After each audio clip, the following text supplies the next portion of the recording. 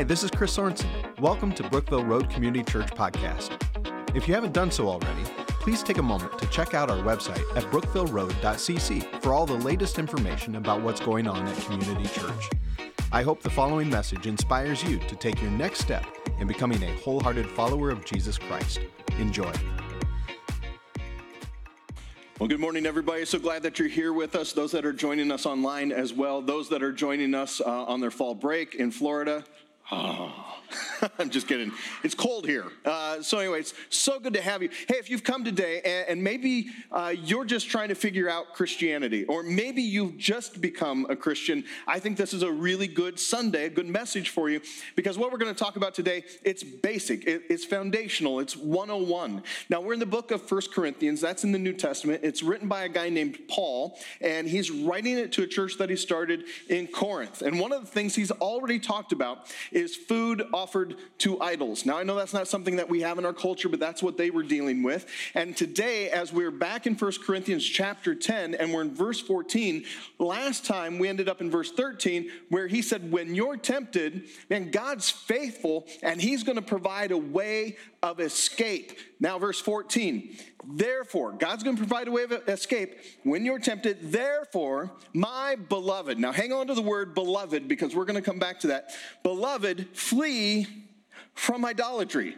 Now, beloved means you're loved, right? And this is a love from God, and it's an unconditional kind of love. It's not a fleeting, kind of flaky kind of love that comes and goes with emotions. No, this is a covenantal kind of unconditional love by God for his children. He loves us, and this isn't about us and how good we are. It's not about you and I and how we perform for this God.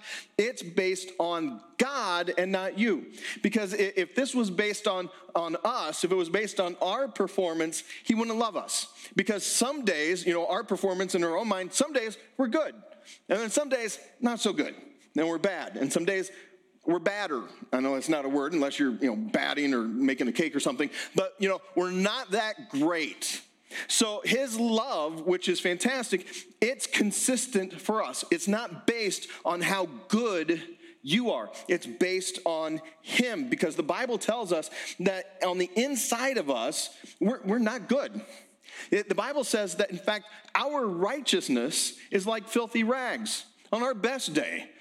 As good as we can be, when we hold ourselves up against the perfection and the holiness of God, man, we fall short. So thank God he consistently loves us. There's a theological word for this. Get ready. Here it is.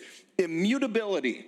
Immutability means that God is unchanging, that God is the same. The Bible tells us in Hebrews 13, verse 8, that Jesus Christ is the same yesterday, today, and forever. He's consistent. This is based on his love. So his love for us, this is good because it doesn't change like we change with our feelings. This is based on his immutability, his character, his goodness, all right? It's based on his goodness. His love is the love that you've been looking for. And so I would say, if you've come in here and you have not yet stepped into what it means to be a wholehearted follower of Jesus Christ, this love that we're talking about, you being beloved, it's what you have been looking for. And this is good. And because you're loved, and now because you love God, we read, flee from idolatry. Run away from idolatry. Now, idolatry is anything that we put in front of God. It could be like what was happening in the time when Paul was writing, where people were breaking the second commandment all over the place, and they had formed graven images. Second commandment, you shall not have any graven or carved images.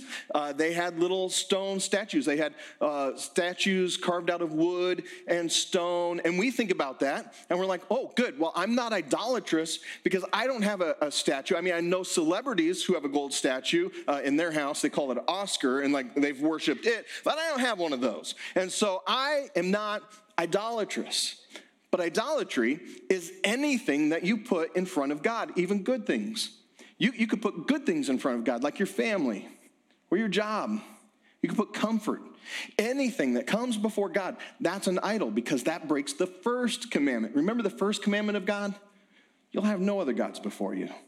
There's only one, number one, and that's God. And he wants first place in our lives. Nothing else should be before God. Now think about in our own culture, our own time, in modern living, how it is that idol worship begins to play itself out. Remember back in 2008, when we experienced the last recession, everything kind of fell apart. There was a string of suicides. You had a Freddie Mac CFO who committed suicide. Up in Chicago, there was a gentleman who had a lot of money. He was involved in real estate auctions, and he got in his red Jaguar and put a rifle in his mouth. And that happened dozens and dozens of times. What was going on? Well, these individuals, they put their trust in materialism. They put their trust in money. And then when all those things begin to fall apart, when we think that when we can put our hope and our trust in our bank account, in the money and our possessions, we think that is going to fulfill us with joy. And when those things are taken away, we're disillusioned because they make terrible gods. When we lose something that we've put our faith, our trust in, that we think is going to bring us some happiness, man, we just end up disillusioned. And of course, this isn't new to us. This is something that was going on in Paul's day. In fact, as he's writing, there were all kinds of gods. They made up all these different kinds of stories about these false gods, and one of them was Aphrodite. Right there in Corinth, they would worship Aphrodite. She was the goddess of beauty.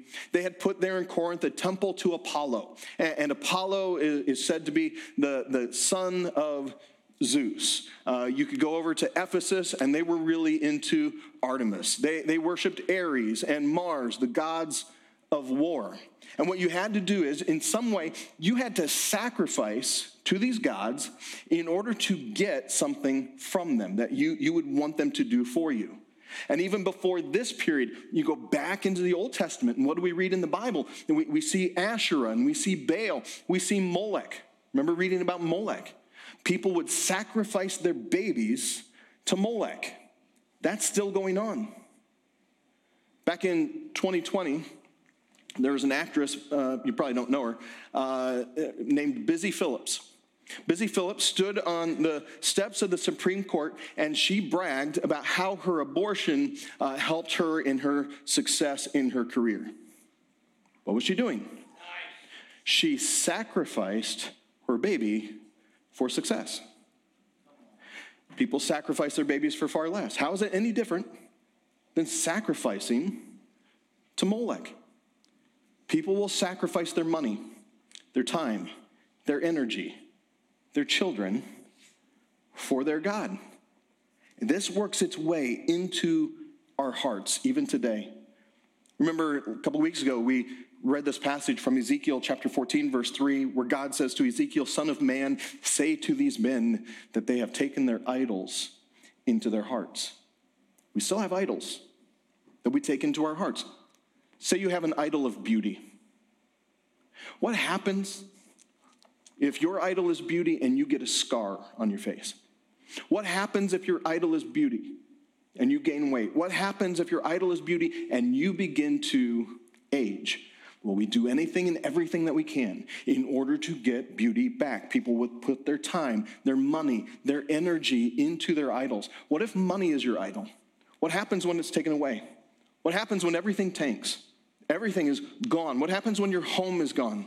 How do you feel when you've placed all of your hope, all of your trust in that thing? What happens when your spouse dies? You've been worshiping your spouse, you put them first, and now your Savior's gone.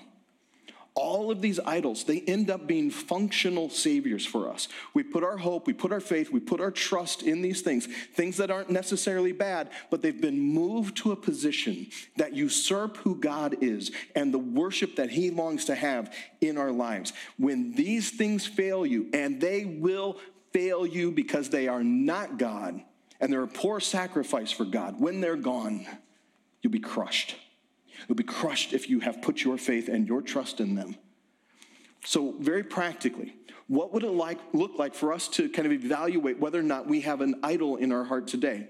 Well, one author says there's a few things that we can begin to run through a grid and evaluate whether or not we have idols. The first thing that he would say that we could look at is we need to evaluate what we think about. What do you think about? Evaluate your imagination. Evaluate your imagination. What are you thinking about? What do you spend your thought process on? What websites are you scrolling? That may reveal an idol. What do you think about most? The second thing he says is you need to evaluate what you spend your money on. Where does your money go? What kinds of things are you buying? Does Amazon need to set up like a conveyor belt right to your house, right? Jesus said, where your treasure is, there your heart will be also. So we tend to invest and put our money in those things that we love. So evaluate your imagination. What are you thinking about most often? Evaluate your finances. What are you spending your money on? And then number 3, evaluate your uncontrolled emotions. Your uncontrolled emotions. What do you freak out about? What do you get depressed over? What do you get angry about? Underneath those things, you very likely may find an idol. So what do we have to do? So let's say we've got something that's tugging on our hearts and it's beginning to move its place up the ladder and God is no longer number one. What do we need to do? Well, the Bible tells us here we need to flee from idolatry. We need to flee from those idols. And the way that you flee from an idol isn't just simply by hating it. That's not going to work. You can't just simply say, I hate this, or I hate this thing. You can't do that. You have to flee to something. You have to flee to someone. You've got to start loving God and his righteousness more than you love your idol. You have to have something to run to. So we're running to God. This is how we flee an idol. So we put him first. We're going to put him and his righteousness above everything else. And so you got to come to this point where you realize, okay, God exists and God is good and God is worth running to. He has worth ship. I'm telling you, everything that you have in this life that might want to grab hold of your heart, it's worth running away from that. And God is extremely worth every bit of ounce of worship that you can give to him. God is good. He is worthy of you worshiping him with all of your heart. Now, around here, we say that's going to take some time. Because we can't just simply give lip service to, oh yeah, I like God, I love God, and then not have time with him. So we talk about God time. We talk about if you could just start as a starting point and give 1% of your day, like we say we love God, can you give 1% of your day to him? 15 minutes as a starting point. 15 minutes every day where you're like, well, I'm going to open God's word. I'm going to see what he has to say to me. I want to talk to him in prayer. I'm going to worship him. Can you give him 1% of your week? We take about an hour and a half and you gather with others and we just come together and we declare God's worth and his glory and his majesty. And here you are, right? So what would happen when we begin to invest our time in what we say we worship? The only way you're going to flee from idolatry is to have something to run to. And I'm telling you, God is worth running to. He's a good God. And that's going to mean, yes, some discipline. It's going to mean you're going to have to move in the direction of sanctification, which means becoming holy and allowing the purity of who he is and his Holy Spirit to change you, becoming conformed to the image of Jesus Christ. It means you're going to have to mortify your flesh. That's an old term. It just simply means you're going to die to your old life. You're going to die to yourself and you're going to live for him. And when we do this, man, the payoff of putting him number one, what do we get? We get justification. We get made right in the sight of God. We get adoption as sons and daughters into the family of God. We get love and grace and peace and mercy. All of this comes from the Father when he is number one. He's good. He is worth running to. So what do? We're fleeing from idolatry. But we do that by fleeing to Jesus. He goes on. He says this in verse 15. I speak as to sensible people. Judge for yourselves what I say. The cup of blessing that we bless. So these Christians, they would come together. They would have a supper. They would have communion. And they would pray over this cup. He says it's not a participation in the blood of Christ. Pointing back to the cross. When Jesus died on the cross, shed his blood for our sins. He says the bread that we break, it represents his body. The bread that we break, is it not a participation in the body of Christ? Because there is one bread, we who are many are one body, for we all partake of the one bread. So he's talking here about the participation in the body and the blood of Jesus Christ. So the blood of Jesus Christ and the body of Jesus Christ was given to you so that you might experience forgiveness, so that you might know what it is to have this relationship with God. It was to bring you to God. This is good news. This is good news that you can know God. The good news is this: when you receive Jesus Christ and his finished work on the cross, bleeding and dying for you in your place, now you no longer have sin hanging over your head. You no longer have the wrath of God hanging over your life, because that wrath was placed on Jesus Christ. That's good news. You want this. This is the kind of thing that you've been longing for, right? So what happened at the cross, I'll throw out another theological term. The Bible says our sin was placed on him. So that word is imputed. It was given to Jesus. Imputed, imparted, our sin placed on him. But it wasn't just like a single imputation. Theology says we have a double imputation. The imputation is this: we then received, he imparted his righteousness to us, which is amazing.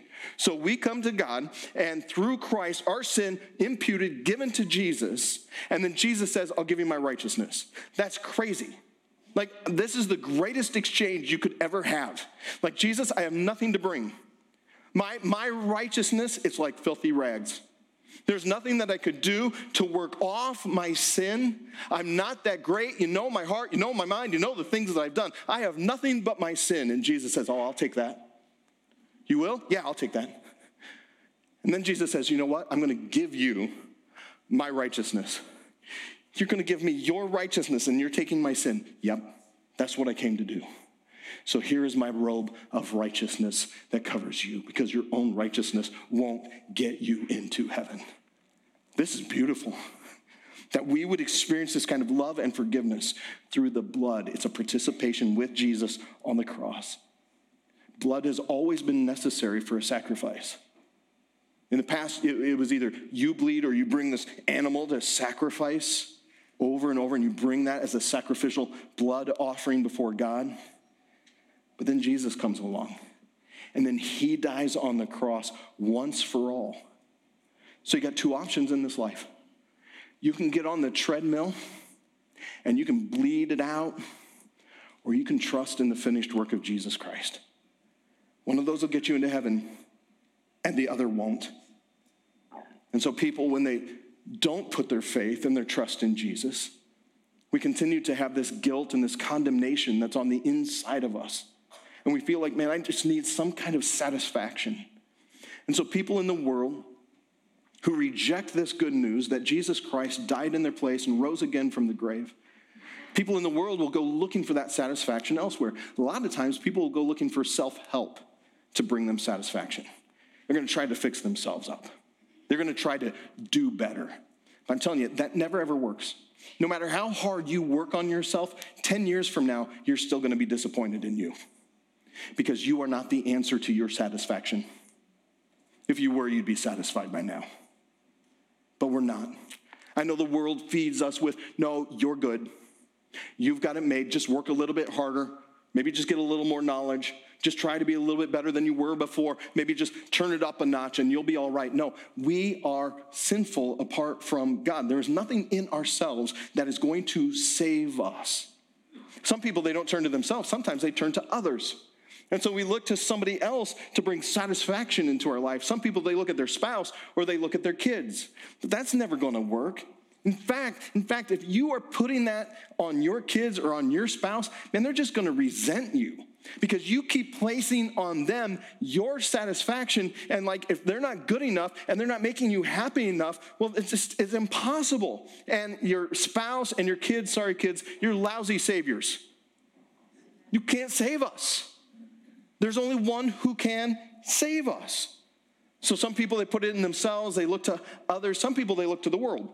Like, hey, if I could just look to the world and what the world has to offer, if people could affirm me and accept me, maybe I could jump into whatever stream is most acceptable right now and have everybody kind of just pat me on the back. Well, then I'll be okay. And once I get approval, then I'll be fine. But then you get there and it really didn't really satisfy like you thought it would. Or maybe you begin to dip into the world and you begin to look for satisfaction from alcohol or sex, power, food. Some of those things, they're gifts from God, but they make terrible saviors because all of those things begin to ensnare us. They don't save us. Some people, they don't look to self or look to others or look to the world. Some people will begin to look at religion. They'll come along and they'll see some religion that they'll want to jump into, and they think, if I can make myself look just a little bit better, if I can just kind of play the part and perform for everybody and perform for God and work for him. Look at me, God. Look how hard I'm working for you. Can't I get into heaven now? Can't I be satisfied? And the answer to that is no. Because in and of ourselves, we hold no righteousness or ability to receive forgiveness. What we need is the righteousness of God imparted, imputed, credited to our account through the blood of Jesus Christ. That's how it happens. That's what gets you off of the treadmill of this world and this life and you working and you thinking, well, I just got to make myself more loving to this God. No, you are beloved. You're beloved. Verse 18. Consider the people of Israel. Are not those who eat the sacrifices participants in the altar? So here he's starting to talk about the Jewish system and how they were offering these sacrifices to the one true God. And now he's going to juxtapose that kind of sacrificial system with what was happening in the pagan system.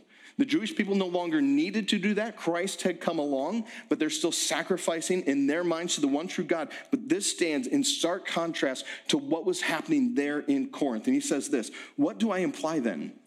That food offered to idols is anything, or that an idol is anything? So he's already had a conversation about, these idols, they're not really anything. The food, it doesn't really matter what you eat. He's talked about all of that, but here he says something else, and he begins to take it to this next level. He says, no, I imply that what pagans sacrifice, they offer to demons. They offer to demons and not to God. I don't want you to be participants with demons. So Paul doesn't want them participating in these demonic things. He says you can't take part in those things that are running counter to what you already know. You can't live this kind of life where there's a dichotomy.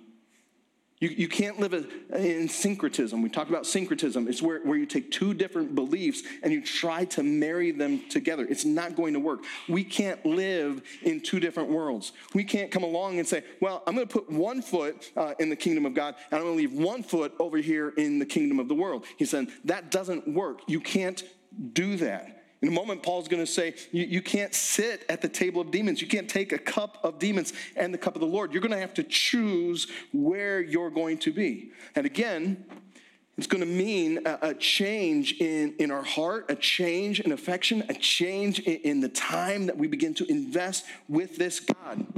So here's the deal. When I gave my life to Jesus Christ, when he chose me, everything in my heart began to change. I just my affections began to move in his direction.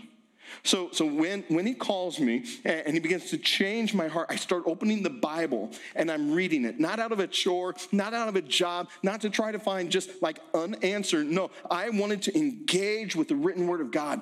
When I began to pray, that took on new meaning, a new relationship. My mind began to change. My heart, my affection, all of these things, they're being reformed, renewed, reshaped. Sharing the gospel was a priority where I put my time and my energy, money, everything that I delighted in. It was now in Christ because my affections changed. That's what God does to us when we enter into his kingdom. And maybe you would say, all right, I kind of like Christianity. I'd like to be a Christian. But to be honest with you, Chris, I'm really not into what the Bible says I should be doing. In fact, I want to do the opposite. Well, if that's you, let me just encourage you to pray this prayer. God, convert me. Convert my heart. Convert my mind. Convert my will. Convert my passions. Because isn't it true? Don't you do what you most want to do? When God calls you and begins to pour his love into your heart, it begins to reshape you and your love. You do what you most want to do. You will give in to your inclinations, and you're responsible for that. But if someone is passionate, right, about God, everything's going to change. Like, you don't have to convince them. I don't have to guilt you into reading your Bible. You just want to read your Bible. You don't have to guilt me to pray. You don't have to guilt me to come to church or guilt me into loving other Christians. No, all of this begins to change because as believers, when we begin to see Jesus Christ as the greatest treasure, man, our heart, our affection, everything begins to move in that direction, and our whole life begins to orbit around this God rather than self, rather than others, rather than this world, rather than religion. It becomes Christ. Christ is all in all. He is my everything. And I want to sit at the table of Jesus Christ now and forever in heaven. And I don't want to sit at the table of demons because all they got to offer are scraps. This world has nothing. When you taste the goodness of God, this world has nothing. Now, I'm not saying that beauty's not good, having finances, material things. I'm telling you, Christ first, Christ foremost, Christ our life. This is the call. This is the beautiful thing of what it means to be a follower of Jesus. He says this: you cannot drink the cup of the Lord and the cup of demons. You cannot partake of the table of the Lord and the table of demons. Shall we provoke the Lord to jealousy? Are we stronger than he? He's saying there is a demonic force, and they're very real. Just like angels are real, just like God is real, Jesus is real, Holy Spirit's real, demons are real as well. And there is a plan to take our eyes or keep our eyes off of God. Behind even good things. Even good things can take our mind off of Christ and the things of God. It is trying to derail us. That's why Paul in the book of Ephesians says, put on the full what? Armor of God. He says, put on the full armor of God. Who's he talking to? Christians. Because demons aren't just simply affecting people who are in the world. They're affecting people who are in the kingdom. And so Paul comes along and he says, suit up. Get prepared. Because there is a battle that is going on. It's the battle for hearts and souls and minds and wills. And who will people worship? Who will you worship?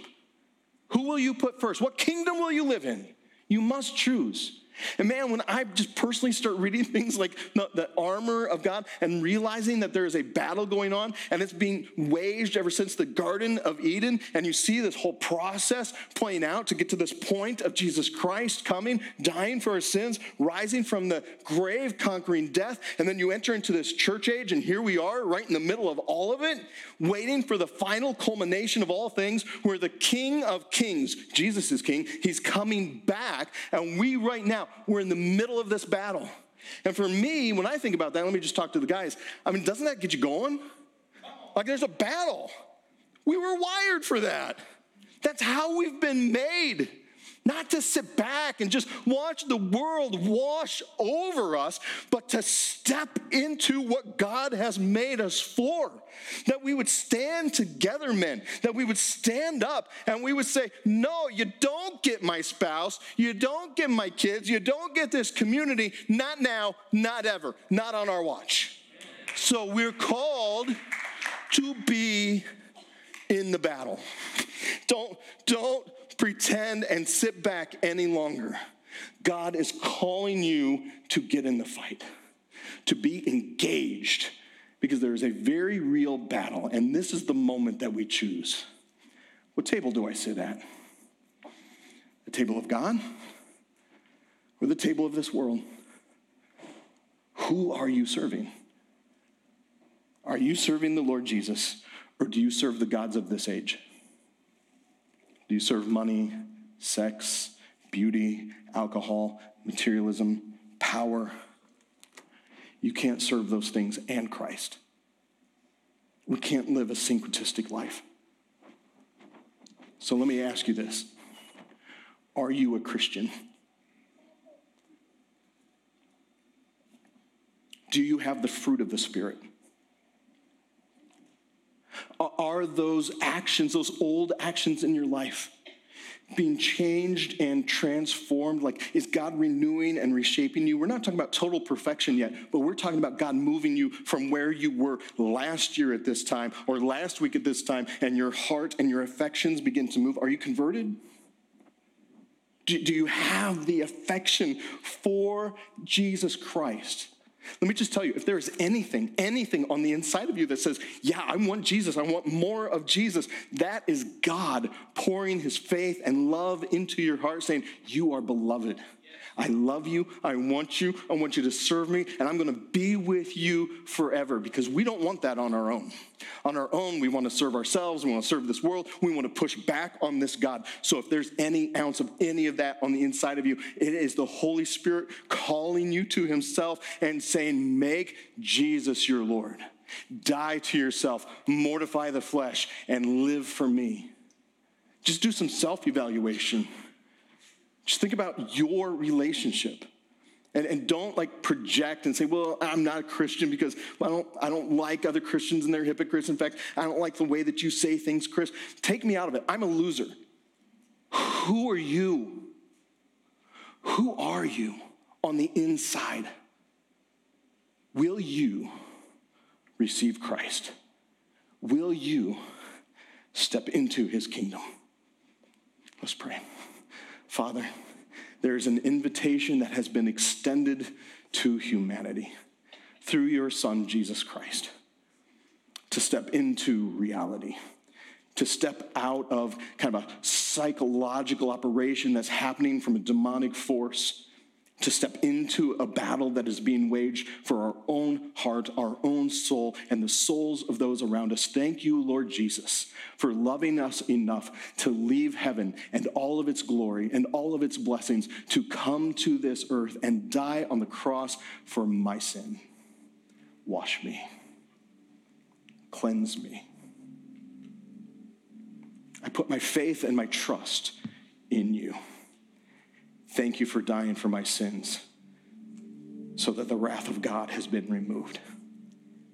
Thank you for rising from the grave, promising me eternal life. I not only believe that you died for my sins, I believe that you rose from this grave, and I make you my Lord. You are my Savior, and I will walk with you. I pray that you would lead me and guide me as I reject everything that is not of you, as I flee from those things that want to grab hold of my heart, and I run to you, Lord Jesus. Transform me. Change me, I pray. Amen. Amen. Would you stand as we worship? Once again, thanks for listening. If you live in the area and are looking for a church home, we'd love for you to join us at one of our weekend worship services. For service times and information about BRCC, be sure to check out brookvilleroad.cc. God bless you.